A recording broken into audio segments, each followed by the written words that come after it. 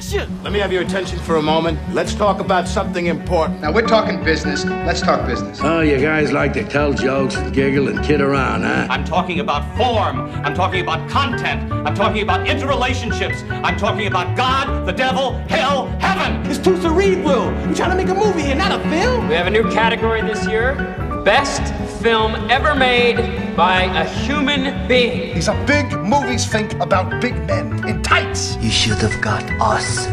Who are you working for? The Knutsons. Who the are the Knutsons? We like movies. Hello, everybody. Welcome to We Like Movies, your favorite semi-monthly pro-movie pop culture podcast, where we cover everything from new stuff, although there isn't really any new stuff nowadays, to deep dive historical retrospectives.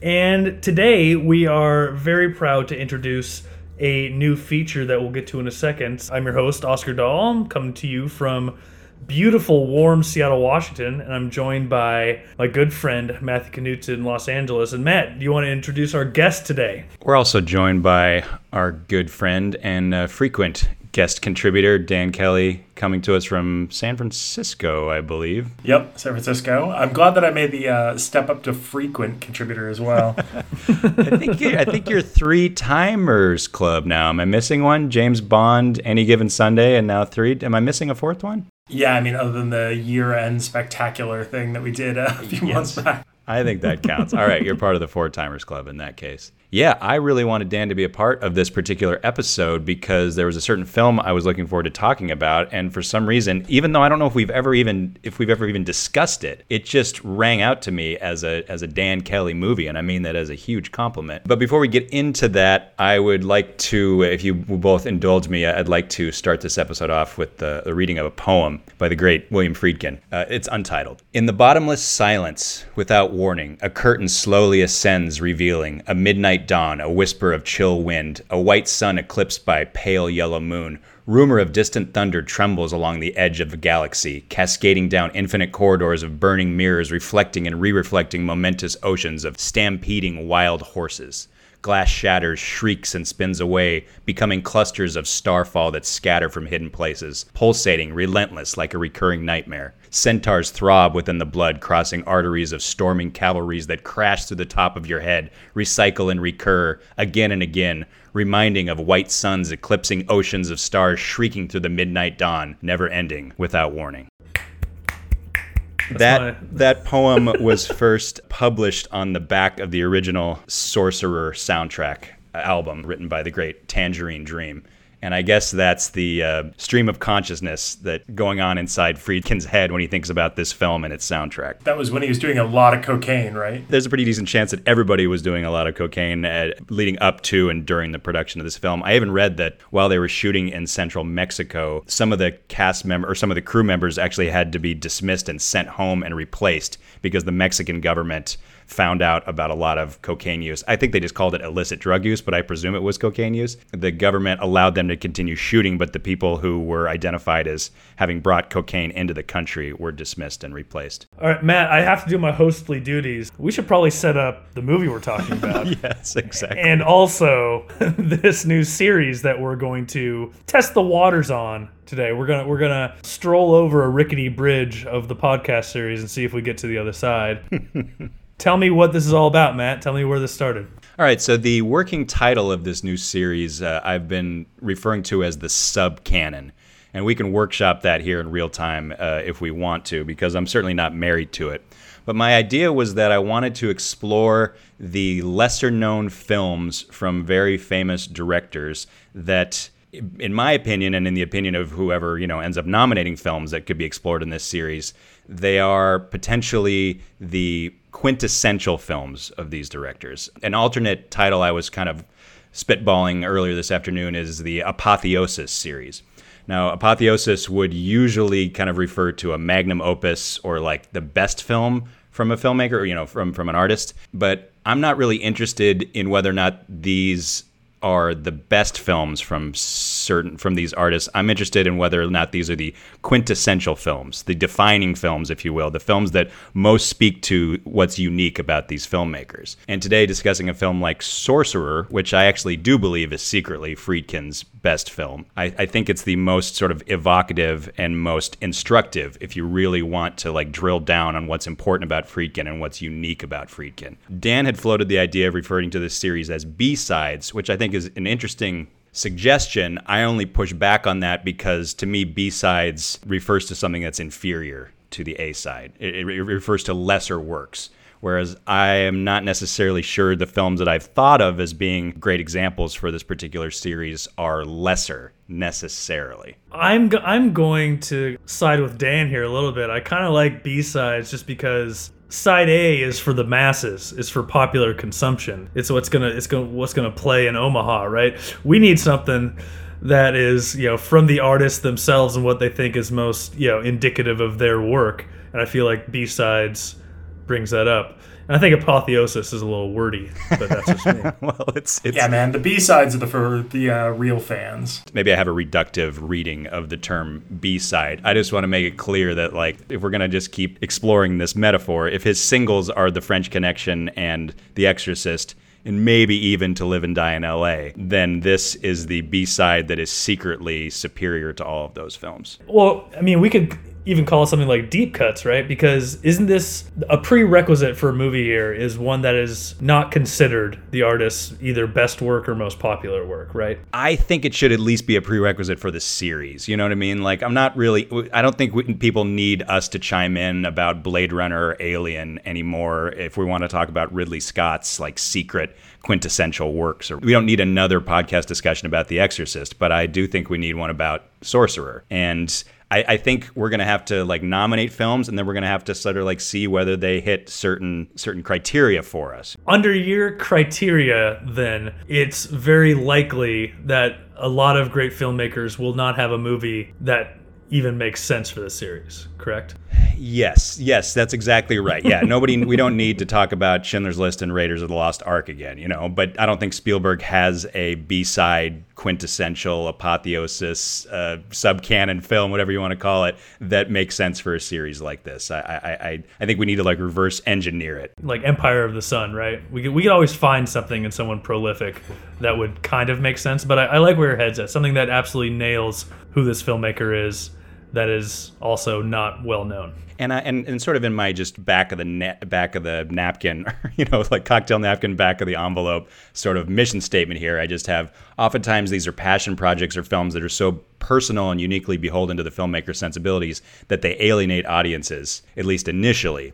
These are films that often get reevaluated years later or potentially achieve cult status. But this is not necessarily a series that is specifically about cult films. Yeah, and I like the analogy of something like a deep cut or a B-side because it's similar to like lesser known tracks by a famous artist, and we are the three guys in a record store yelling about things no one else has ever heard of. Yes, we are definitely Jack Black and John Cusack talking about why we're not allowed to discuss tracks from the Big Chill soundtrack, for example, because it's too obvious. The songs we're talking about can only be found on Japanese B-sides, or EPs, right? Yes. Yeah. But again, I'm also not necessarily, and by all means push back against this, I'm just not necessarily interested in things that are like aggressively obscure, like it's not like people haven't heard of this film. But I think that's probably an interesting segue into like the history of this movie because a lot of people haven't seen it, and there are a couple of very good reasons for that. So I'm guessing you've done your research on that. I had never seen this movie. Good. Guys. I'd never seen it. And Dan, you had seen it before this, but I just feel like we've never really discussed it, at least not to the lengths that we're going to. I probably sent you a text message like I did last night that said Sorcerer is awesome, and that's it. I can't tell you how happy that made me because I didn't really know how you guys felt about this film, whether you'd seen it or not. It's very weird. It's very dark. It's obviously maybe a bit of an acquired taste for some. And when you sent me that text, even though it was a spoiler for this particular conversation, I was elated when you sent me a text that just said Sorcerer rules. So if we just want to set the table here a little bit, in the 70s, the height of the new Hollywood or the American New Wave, whatever you want to call it. Friedkin was obviously flying high on the success of The French Connection, which was not only his breakout film. I think he was 33 when he won his Oscar for directing The French Connection. Obviously a big kind of left field breakout hit. He follows that up 2 years later with The Exorcist, which completely changes the game, becomes a genre classic almost immediately, is also critically acclaimed. And so what's he going to follow up this 1-2 punch of these, zeitgeisty films with? He decides he's going to explore a passion project, which is a remake of Georges-Henri Clouzot's seminal French action film, The Wages of Fear. Are either of you gentlemen familiar with The Wages of Fear, the book or the original film? No, sir. Only from the Wikipedia entry for Sorcerer. Yeah, ditto. It's a little obvious. It's like a film school staple. It's like when you first take a European cinema class, inevitably The Wages of Fear is going to come up. I mean, it's a brilliant movie and it's a classic for a reason. I rewatched it over the weekend and it's clearly very, very influential, but I'm not sure if it's aged as well as Sorcerer has. I'm in the minority who thinks that Sorcerer is superior, which is probably a bit of blasphemy for many. But the point is that Friedkin is a huge Clouzot fan, but he doesn't really want to remake Clouzot's film as much as he wants to adapt the source novel. And the first 25 minutes of this movie are where he deviates most from the original book and the original film, and that all that prologue stuff does not exist in either. That's a complete invention by Friedkin and his co-writer. But it's a Sisyphean task for him to get this film made because he's the only one who thinks it's a good idea that continued to snowball throughout the production. So he basically has to get Paramount and Universal to co-finance this thing in order to be able to put together the $20 million or so to get it made, which is a huge sum of money in 1977. Yeah, and he initially he was going for an all-star cast, right? He wanted Steve McQueen, he wanted Mastroianni, he wanted who else? Well, it's funny that you should mention that, Oscar. I'm going to play a brief snippet from The Friedkin Connection, which is his wonderful memoir that I read a number of years ago, and he narrates it himself. I highly recommend it for anybody who's into this kind of stuff. He has a surprisingly soothing voice, this Friedkin. So let's see if this works. Now I had a dream cast of international movie stars and a script I loved.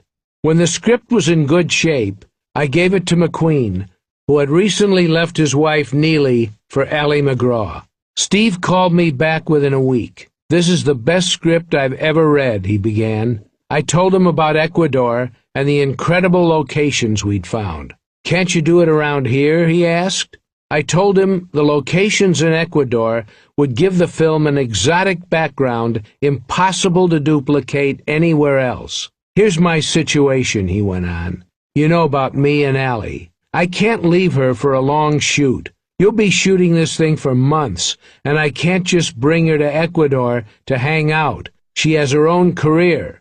I insisted it had to be Ecuador, even though Wasserman had told me Ecuador was out of the question. "Okay," McQueen said, "write in a part for Ally." "Well, you just told me it was the best script you ever read," I said. "How do I put a woman in it?"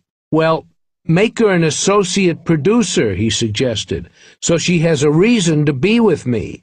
Foolishly, I refused. How arrogant I was. I didn't know then what I've come to realize. A close-up of Steve McQueen was worth more than the most beautiful landscape in the world. Isn't it incredible to think of a Sliding Doors alternate universe wherein Steve McQueen is in the Roy Scheider role? And we can get into how great Roy Scheider is in this film, and I think he is extraordinary in this movie. But the idea of Steve McQueen, who obviously would have been one of the biggest movie stars in the world at the time, true above the title star in such a dark and esoteric movie, to think that things could have been different, that this movie could have been a hit just based on the strength of McQueen. As much as I love Scheider in this movie, I would love to see the version with McQueen and Mastroianni, who also had to drop out of the film for different reasons. But yes, that was the original intention. McQueen, Mastroianni, and Lino Ventura. Lino Ventura was the third actor. So the only actor who was, I was going to say McTiernan, who was Friedkin's first choice for one of the four principals was an actor named Amadou, who plays Qasim, the terrorist. Yeah, I don't think it's a better movie with McQueen instead of Scheider. I think Scheider is fantastic. You know, this movie was, I think, originally budgeted at something like $15 million. He went over budget to $22 million. It was a pretty long shoot, as is Friedkin's wont in that time. It was a lot of conflict on the shoot. In terms of it being a hit with McQueen, I just don't think it would have mattered either way, given what happened. You know, this movie comes out a month after Star Wars comes out, right? And that's the nail in the coffin for these guys. Yeah, I think it's interesting because it probably would have made more money with Steve McQueen, but I don't think it would have been as enjoyable of a movie to go back to now. And I think part of the reason why I love it so much, and we need to get into like the plot and everything to explain this, but these four main characters are, with the exception of Roy Scheider, feel very anonymous and just kind of grotesque men that are in this situation and have to deal with an impossible task to get out of it. And so the kind of anonymity that they all bring to those parts, I think, makes it a little bit more enjoyable for me. Roy Scheider sticks out a bit because he's recognizable, but not to the level that like Steve McQueen would have been in this, where you just have this like handsome man who's dealing with an impossible situation. Instead, you get Roy Scheider, who shows up in his first appearance already bruised across his face with a boxer's broken nose, and just kind of is this wiry, malevolent presence through a lot of the movie. You know, anybody who's familiar with the Treasure of the Sierra Madre can obviously see the parallels that are being drawn between him and Humphrey Bogart's character in that film. You know, he's wearing the same hat as Fred C. Dobbs, as the character of Fred C. Dobbs wears in that film. And obviously Friedkin has pointed to that as being a very obvious reference point for this movie. I gotta say that Roy Scheider nose is on full display in this movie. He was like Friedkin's, you know, fourth or fifth choice for this character, despite the fact that they had worked together very successfully in The French Connection. They had apparently drifted apart because Scheider really wanted to be in The Exorcist, and William Peter Blatty, who was the writer of that novel, and then one of the film's producers, vetoed the idea of Scheider in there. So apparently they were kind of, they weren't really speaking at the time, but obviously Scheider was coming off of Jaws. So Scheider was, I believe, Universal's idea. And it's weird to think that there was a time when like Roy Scheider wasn't above the title star, or at least was enough for a film like this. I do think it's interesting that they are also kind of equal going through that. I mean, Roy Scheider is obviously the star, but he is the last introduced to the four through the beginning vignettes, where the first is an assassination in Mexico and the assassin gets away. The second is terrorist bombing in Jerusalem and one of the bombers gets away. The third is a French businessman who commits fraud and gets away after his brother-in-law commits suicide or something. And then Roy Scheider, who's the wheelman in a failed or somewhat successful robbery of a church and gets away from the scene of an accident. And all these men then just kind of end up faceless, nameless, on the run in this Central American town and have to figure out what they're going to do next. Thank you for going through all four of the vignettes, because, like I said, the vignettes in this movie are so important, and they're clearly so important to Friedkin because, like I said, they were invented. They weren't in the book or the original film. As I've told Oscar many times, I love when movies have prologues that take place in an exotic locale that are distinct and separate from where the body of the film is going to take place. And Friedkin did this 3 times, or if you want to, maybe 7 times if you want to count all 4 prologues, right? He does it at the beginning of The French Connection. That movie takes place in New York, but it starts in Marseille. Then he does it again in The Exorcist. That movie takes place in Georgetown, but it starts in Iraq. And then he does it 4 times in this: Veracruz, Jerusalem, Paris, Elizabeth, New Jersey, and then eventually they end up in some fictional South American locale. But I love that Friedkin has like the patience and the discipline to be able to spend 25 minutes setting the table. You know, like he spends 20% of his 2-hour and 1-minute movie traveling around the world and setting these guys up. I love that. I'll just get out of the way. I fucking love this movie, and I'm glad we picked it. Number one, this was a delight. A big part of that is how sort of just atypical the structure of this movie is, and it just feels like something totally singular and unique. If you look at the structure of this movie, like it's not crazy experimental in terms of, you know, getting the gang together and, you know, all these different outcasts have to band together for a common goal. But the fact that the first hour of this movie is usually the first 20 minutes of a normal movie that would have this structure, right? Like they don't start their their trip until like an hour and 5 minutes in. Definitely past the halfway point, yeah. Yeah, exactly. And these 4 vignettes take up, like you said, about a half hour, maybe even longer of the runtime. And those scenes would usually comprise like a 90-second montage in a normal movie. Just getting to know those characters and just having these little short films that are pretty fun and exotic, like you said, on their own, it just sets the table for what is a bizarre and punishing but sort of kinetic and beautiful movie. I think it is interesting that like you spend almost half of this movie just going through the setup for this ride that they need to go on. And the ride, you know, I know we haven't talked about this yet, but like there is an explosion in an oil refinery 200 miles away, and they need to get unstable dynamite to the refinery to put out this fire. And so they hire the cheapest men in town that can drive trucks, which are these 4 guys. And they're responsible for driving this dynamite that could go off with any vibration across 200 miles of jungle. That doesn't actually happen until like 45 minutes into this movie. They've just done nothing but set them up through vignettes, introduce like their lives in this town and how miserable they are, and the fact that they can't escape from it without money.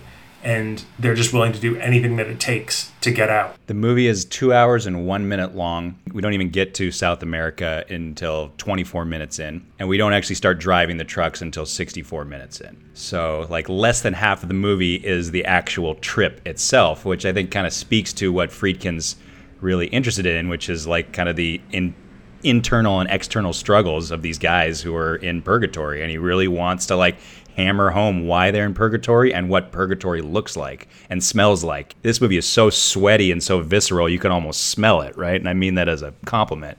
You know, the way Scheider is clawing at his sheets while he's having a nightmare. How like disgusting and sticky the communal bathroom that he has to go into to wash his face in the morning, and just like the constant 5 o'clock shadow and the constant like sweat-soaked costumes. It's just raw, and you can feel Friedkin just delighting in this level of authenticity, right? Which obviously cost a lot of money and took a lot to put on screen. It's pretty jarring and kind of surreal to see, you know, Friedkin's like kinetic, chaotic style, like a style we'd usually associate with an urban setting, and we've seen him use in an urban setting, like play out, you know, South American jungle type of landscape that's usually filmed in kind of a, you know, more lyrical, beautiful, methodical way. It lends itself to, this is something very different, very weird, and off-putting and punishing. And he shoots it a lot more like a documentary, I think, and that really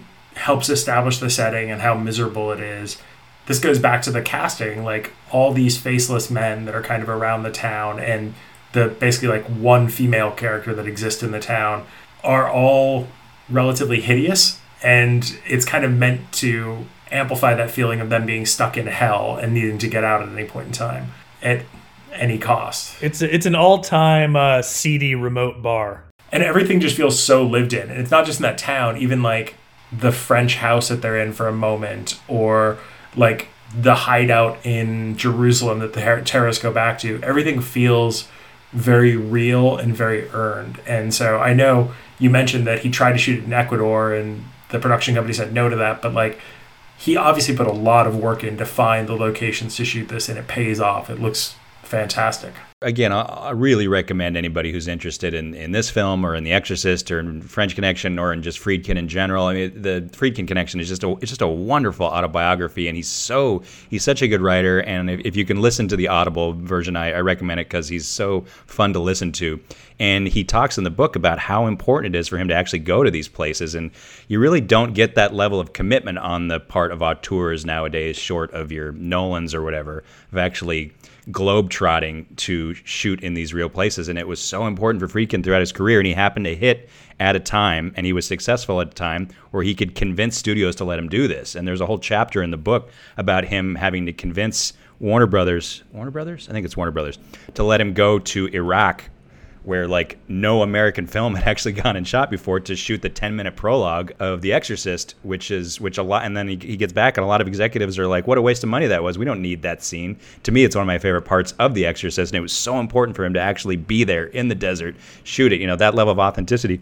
And the beginning of this film really like reinforces how important authenticity is to him to actually go and shoot in Jerusalem, to actually go and shoot in Veracruz. And then, yes, eventually they shoot in the Dominican Republic as opposed to Ecuador for financial reasons. I love the fact that it's a globe-trotting film, even though he probably could have potentially shot, I don't know, London for Paris or something. He's not willing to do that. He wants to be able to see the Arc de Triomphe in the background. Yeah, I mean, it's insane what this guy was able to get away with. You know, like just reading even the Wikipedia page, like there's a scene in this movie where they have to blow up a tree that's in the middle of the road with some of their nitroglycerin, and it didn't work the first time with the first like stunt, special effects guy. So he literally flew in an arsonist from the States named Marvin the Torch to get it done, which is just batshit crazy. And Marvin apparently did a hell of a job. I mean, you can see it on film. But can you imagine anyone doing like flying in a convict these days to complete a special effects scene in a movie? It seems like that was a bit of a theme on the set of this film, that he was not only having to employ some people of like dubious legal background, trying to do it the right way or trying to do it the legal way or trying to do it the normal way, failing, and then having to bring in specialists like you mentioned, Marvin the Torch. I was reading he also brought in Joey Chitwood Jr., who was a stunt driver, to successfully flip the car in the New Jersey. Apparently they were shooting for like a week. They flipped 12 cars. They couldn't get a single one to flip properly. They were, a week behind schedule. And so then somebody recommended this Joey Chitwood guy. He flies out to New Jersey and he does it in the first take. Yeah, they built that bridge for $1 million and then couldn't use it because the river dried out, and then Bill had to do another bridge, and that cost another few $1 million, which is crazy. Yeah, why not just get right into it? It's the centerpiece sequence of the film. It's the most famous scene in the film. It might be one of the most intense action sequences ever put on film. Like you said, they basically had to build this thing twice. It was built for $1 million. It had a bunch of like pneumatic controls and stuff. 2 trucks need to cross it, but they also need to be able to control the trucks and the bridge individually.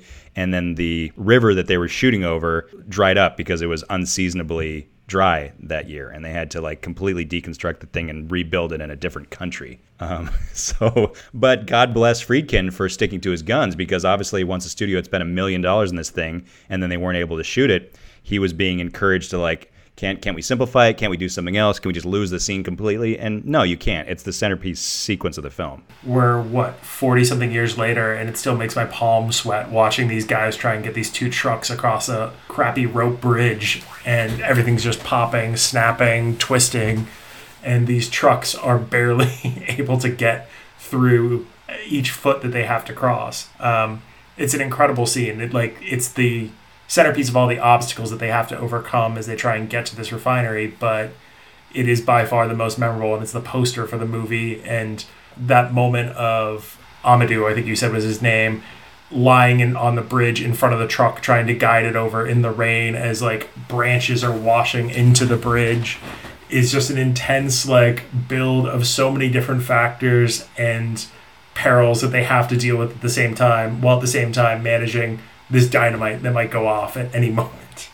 It's incredible. It should be required viewing for any action director or action screenwriter. It's not about velocity. It's not about, the speed. It's not about anything but tension and stress and anxiety, and, how you don't need a million cuts. It is as exciting a scene as you'll ever find in the trucks going 1 mile per hour. I mean, it's truly extraordinary in any way. It's one of the most like nerve-wracking scenes I've ever sat through. And what's especially like grueling about it is that you basically have to do it twice, right? Because you got to get 2 trucks across it. So just about the time that you're like, oh, thank God we made it, and Roy Scheider is he's celebrating, and he's like, oh wow, all right, we're gonna get double shares. Then they just smash cut to the other truck that's already halfway across the bridge, and yet the second truck is even more grueling than the first, because like you said, all the branches and the bushes and everything, and then they got to deal with the fucking winch, and it's almost cartoonish how like over the top that sequence gets in terms of the amount of obstacles they're piling on and how ridiculous this bridge looks. And they kind of build and lay a foundation for that tension earlier, where they have to go around that one little complex corner and one guy's guiding the other one in the truck.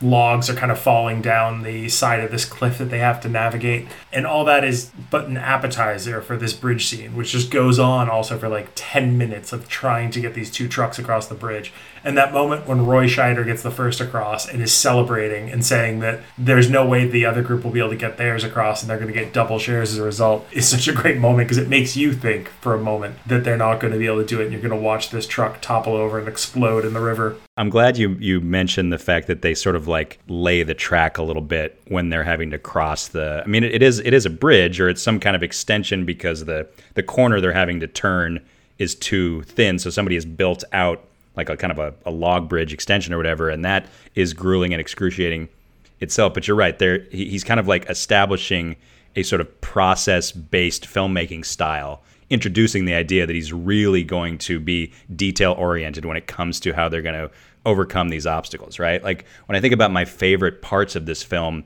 a lot of them are very process-based.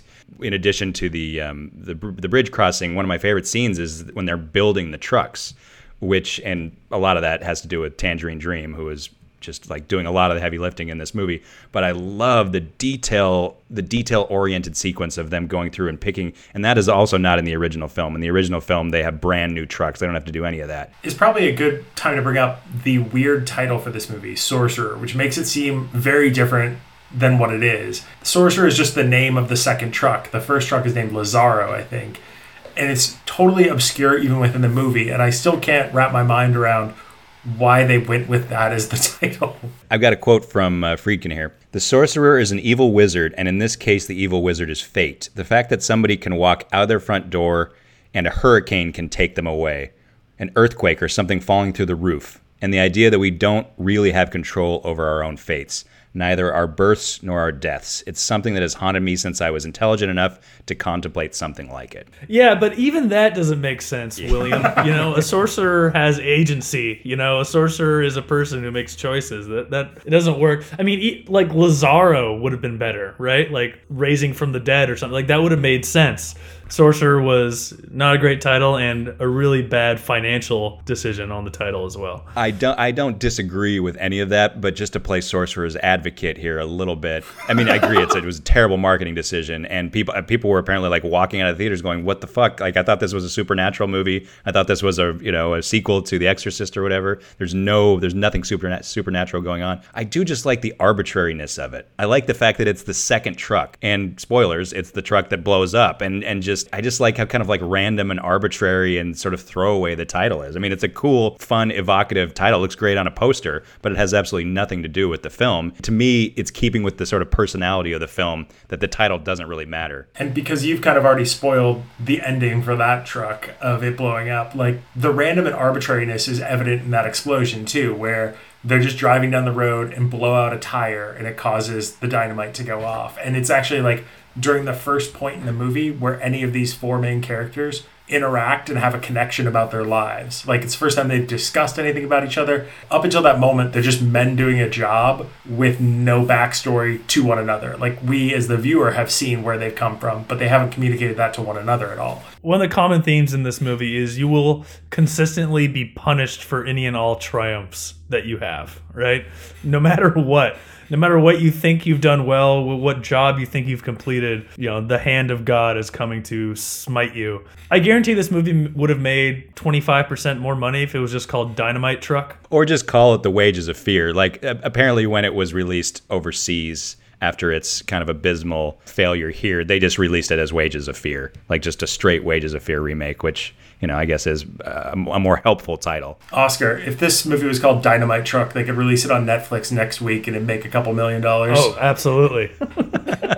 Keep those subs coming in. In my research, I came across this great video essay by a guy named Matt Draper, which I highly recommend. And it's all about Sorcerer's relationship to the writings of Albert Camus, nihilism, the arbitrary nature of death, yada, yada. And he talks about Sorcerer's relationship to Camus' The Myth of Sisyphus. And Camus introduced this philosophical idea about the paradox of the absurd. Life is inherently devoid of meaning and consequently absurd, but humans will nevertheless forever search for meaning.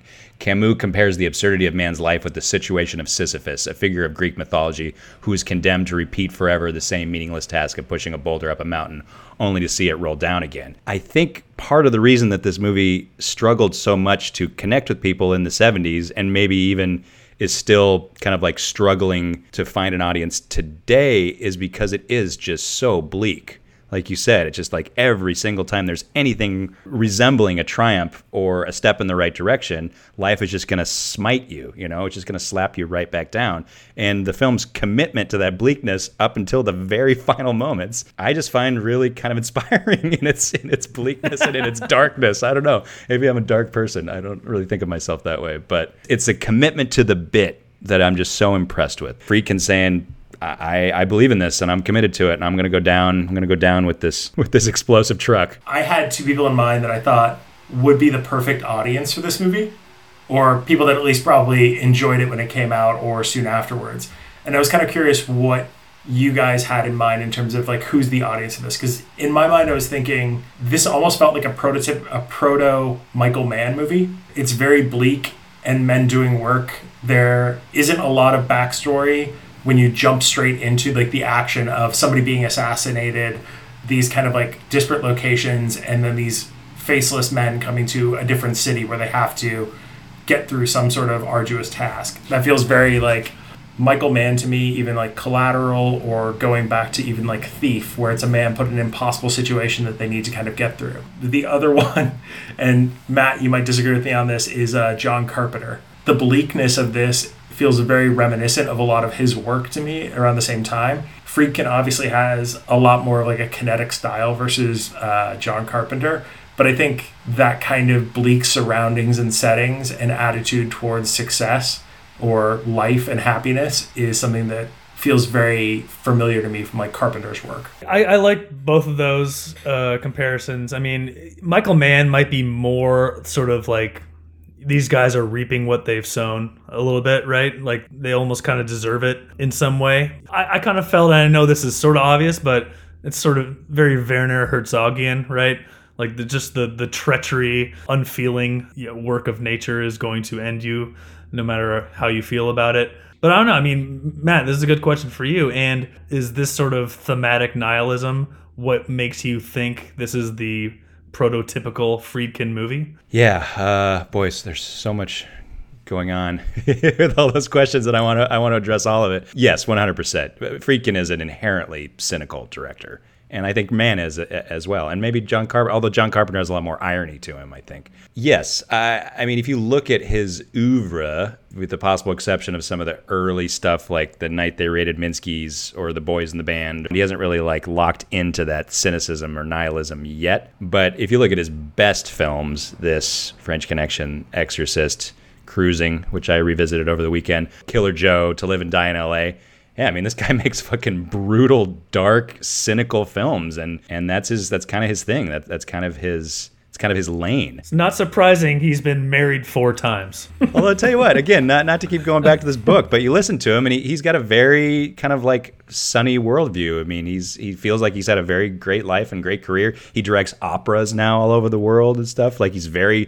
feels very fortunate. He feels very lucky to have had so much success. He doesn't seem like a dark guy, but he does deal with such dark subject matter. I love the Mann connection because, yeah, the idea of just professionals doing work, guys who are just really good at their job thrown into extraordinary circumstances. And yes, you can't help but talk about Michael Mann and John Carpenter without talking about Tangerine Dream and the incredibly influential soundtrack for this film. I mean, like one of the early films to really lean into the idea of an electronic soundtrack, which also might have been alienating for a lot of people in 77. Which is, I think, kind of the point too, right? Like synth music is inherently a little impersonal and alienating and cold. Like incongruous to where this film is set and the subject matter, right? I think, isn't Halloween 78? I think Halloween is 78 or 79. I mean, I've never heard John Carpenter confirm this, but I have to imagine that he's influenced, not necessarily by this score, but by Tangerine Dream, who already had 8 studio albums before they scored their first film. And then, of course, Thief, which I think is 80 or 81, also has a Tangerine Dream soundtrack. But when I think about this movie and this movie's kind of worldview, I can't help but think about They Live, but especially The Thing. The kind of dark, cynical, open-ended ending of The Thing, I think, is very reminiscent of this. I mean, I think The Thing is more open-ended than this. There does appear to be something that is going to happen, something negative that is going to happen once we cut to black at the end of this movie. But I do think those movies are they're of a piece. But yeah, in terms of just Friedkin and about this being kind of like the definitive Friedkin film or the quintessential Friedkin film, he has mentioned that he feels it is his most personal. It is his favorite of his films, allegedly. When interviewed about it, he sort of equates it to his own life and how he feels that he's like lucked into or sort of like fallen into some things that he didn't necessarily deserve over the course of his career. Quote, "I wasn't prepared for my success or failure. I felt buffeted by fate without any control over my destiny. That's one of the themes of Sorcerer. No matter how much you struggle, you get blown up. It's about revenge, vengeance, betrayal. That's how I feel about life. Life is filled with betrayal, false promises. Fate is waiting around the corner to kick you in the ass." Unquote. Yeah, maybe not such a sunny guy. But yeah, I mean, to me, this feels like the one that he is just leaning right into and just owning. In terms of his style, you guys mentioned, the documentary feel, especially in those early scenes, especially in the first 30 minutes or so, which I think is very, very evocative of something like, or very reminiscent rather, of something like The French Connection. What's so important about Friedkin, or what's so unique about Friedkin, is that his films have this distinct feeling of being deliberately directed, yet somehow almost like captured in the moment. You feel as if you're watching a documentary being captured in real time, yet the films also feel like carefully calibrated and carefully designed. His films are confidently directed without ever feeling staged or polished. There's a spontaneity to them, and yet you also still feel like there's somebody with their hands very tightly on the wheel, right? He likes to explore humanity at its extremes, pushed to the limits of sanity, civility, or the capacity for abiding by the rule of law or moral imperatives. And I think all that stuff is just dialed up to 11 in this particular film. Just looking at it structurally, it's very experimental. There's almost no dialogue throughout the movie. Like we said, it doesn't adhere to any sort of 3-act structure. Like the bleakness, like it never completes the chord, right? There's no triumph in the end. The good guys don't win. There are no good guys. Despite how much time we spend with all the characters in the movie, they are still sort of anonymous. And we spend more time on things where lesser movies wouldn't spend any time on at all. One of my favorite scenes in the movie, going back to like the procedural aspect, the dude's putting together that little rock lever to blow up the tree. I mean, they take their time. It's so methodical in that scene, yet it's so captivating. This is why I'm pretty excited for the series, maybe discovering some things I haven't seen, because this is like a breath of fresh air. It is really funny, though. I feel like we're not giving a great sales pitch for this movie. I think all three of us love it, and yet we're talking about how cynical, mean, dirty, ugly, anonymous this movie is. It's a 2-hour dirge. Watch it. Our enjoyable scenes are like, they're putting together a truck. They're constructing this like rock mechanism to set off nitroglycerin. But all of this somehow has this like strange, hypnotic, mesmerizing, magical quality to it that it's not just this movie. Friedkin somehow pulls that off in things like To Live and Die in L.A., where it feels very weird and stagey at times, but it sucks you in a way and gains your interest and keeps you hooked on it for the entirety of the movie. And this movie, I like, from start to finish, very few things are keeping my interest right now, and this movie kept it fully all the way through without question. Yeah, I had to watch it. I watched it twice over the weekend because I just couldn't stop thinking about it. I hadn't seen it in years, and I was just like, I watched it late on Friday night and was just absolutely just dialed in, blown away by it. And then I got up Saturday morning and I was just like, why not? Let's put it on again. Like, I don't know. I find a lot of it like weirdly kind of soothing. Like you mentioned the process of putting together the contraption that they used to blow up the fallen tree, which actually is in the original film. It's a boulder in the original film, not a tree. Oh, the individuals, like, it's so detail oriented. You get to see Amadou sort of like rise to this challenge, and it comes after this grueling sequence with the bridge, and then you see Scheider just completely melt down. It gives me so much anxiety to watch Roy Scheider hack his way into the swamp, and he just continues to insist that we can get the machetes out and cut ourselves, and the rest of the guys are just looking at him like, no, dude, no. And yet he just keeps getting deeper and deeper into the swamp. It's so so sad, and it just gives me so much anxiety. I kind of have a thing about bogs and swamps and standing water in general. He just keeps getting more and more deeper and more tangled, and then there's this wonderful shot of Amadou walking back from the tree, and he's like, all right, I think I can clear it. And just like that brief moment of optimism, and then this wonderful, long, process-oriented scene where they're all working together, where all these, they're representing nations from around the world coming together for a common goal. It's a masterclass of a sequence. Like those three for me, the building the trucks, the crossing the bridge, and then blowing up the tree are like the three, I don't know, most memorable sequences in the film. And the tree thing is like, that whole scene is done with almost no dialogue. A lesser movie would have had these guys having a heated discussion on what to do. One of them freaks out, but this movie does it all very lyrically with reactions from the guys. Roy Scheider's freaking out, but not screaming and ranting or anything. There's so many choices Friedkin makes that go against sort of crutches and cliches that you would see from lesser filmmakers in similar scenes. It gives it sort of an alien, unique quality that is intoxicating. Just the level of discipline. Like you have Tangerine Dream scoring your film, but to choose not to overscore it, like there is no score during the crossing of the bridge. There is no score during the building of the tree contraption. There obviously is during the building of the trucks, but the deliberateness and the confidence with which the Tangerine Dream stuff is included at the perfect moments, I think is very sort of like demonstrative of how much vision Friedkin had for the finished product. What a stranglehold he had on this particular film. Whether people were interested in it or not, whether people like what he came up with or not, it's pretty clear. Like, I don't think this movie got away from him. I think it's just a movie that is, like we said, is kind of a little bit difficult to recommend.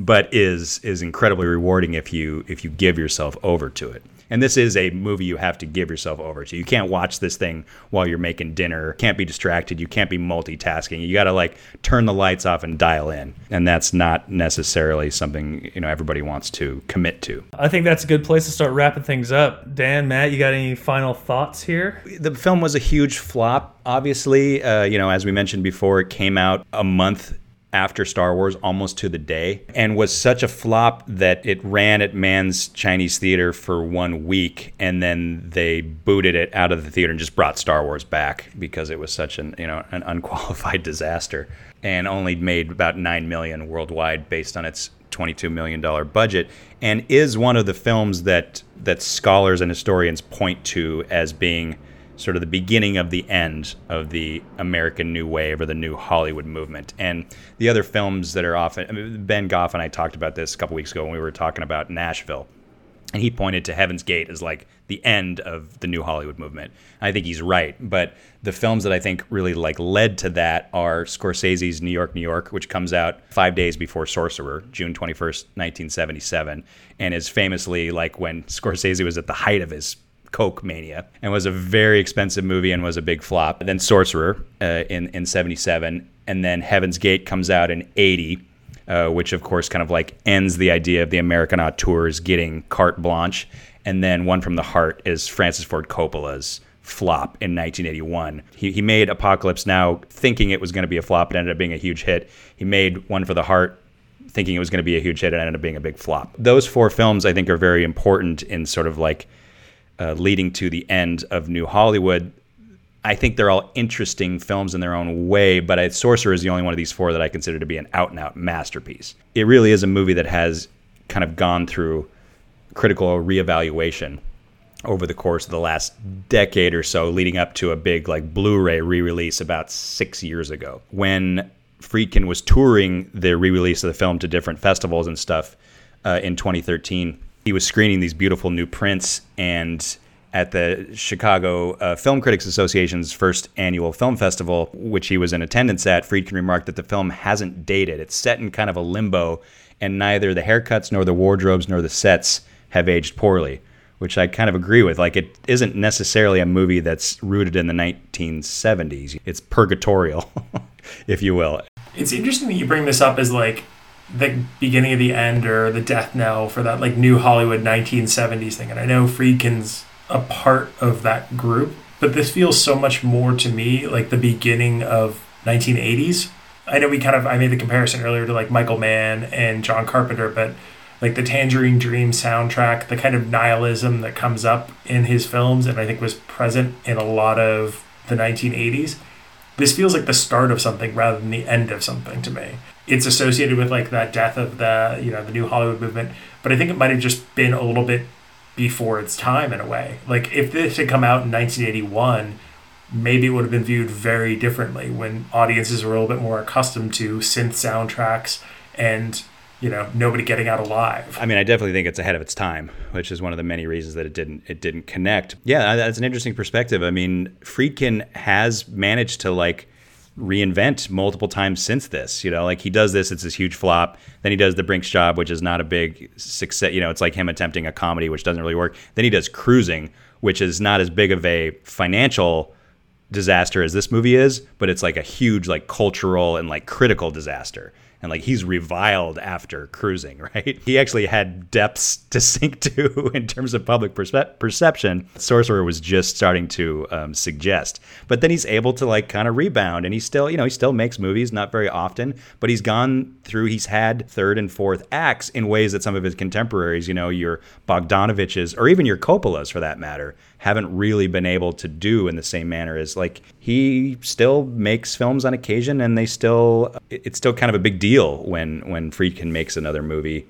And I'm just so impressed that he was able to sort of like weather the storm. He managed to outlast a lot of those guys and make a movie with Shaq, and that's really the most important thing in a career. Blue Chips, that's probably something we should discuss at some point. I mean, when I was thinking about this film and deciding how I wanted to approach it, and you had actually suggested this to me a number of times over the years, Dan, like you guys need to do an oeuvre series about Friedkin because he's so fascinating. I just couldn't quite wrap my brain around like doing all of the super obscure stuff if we want to be true completists about oeuvre. He really is one of the more fascinating American directors, I think, of all time, for sure, just in terms of the variety of his works, Killer Joe and Blue Chips and Cruising and The Night They Raided Minsky's and Bug. And it's just, to me, I think this is his artistic high water mark, personally. I believe it's his apotheosis.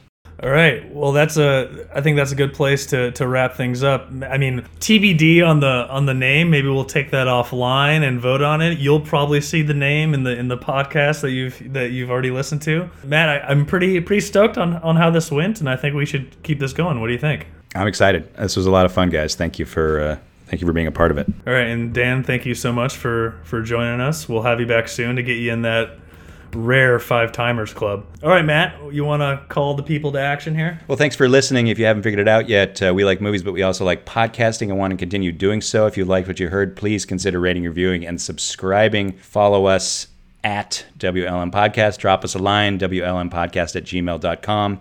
If you're interested in helping us keep the lights on, visit welikemovies.com and click on the donation link at the top. Spread the word, tell your friends, help us keep the conversation going. For Oscar Dahl and Dan Kelly, I'm Matt Knutson, and the degree of difficulty on this episode was 79 out of 80, just sweaty ass sticks of dynamite.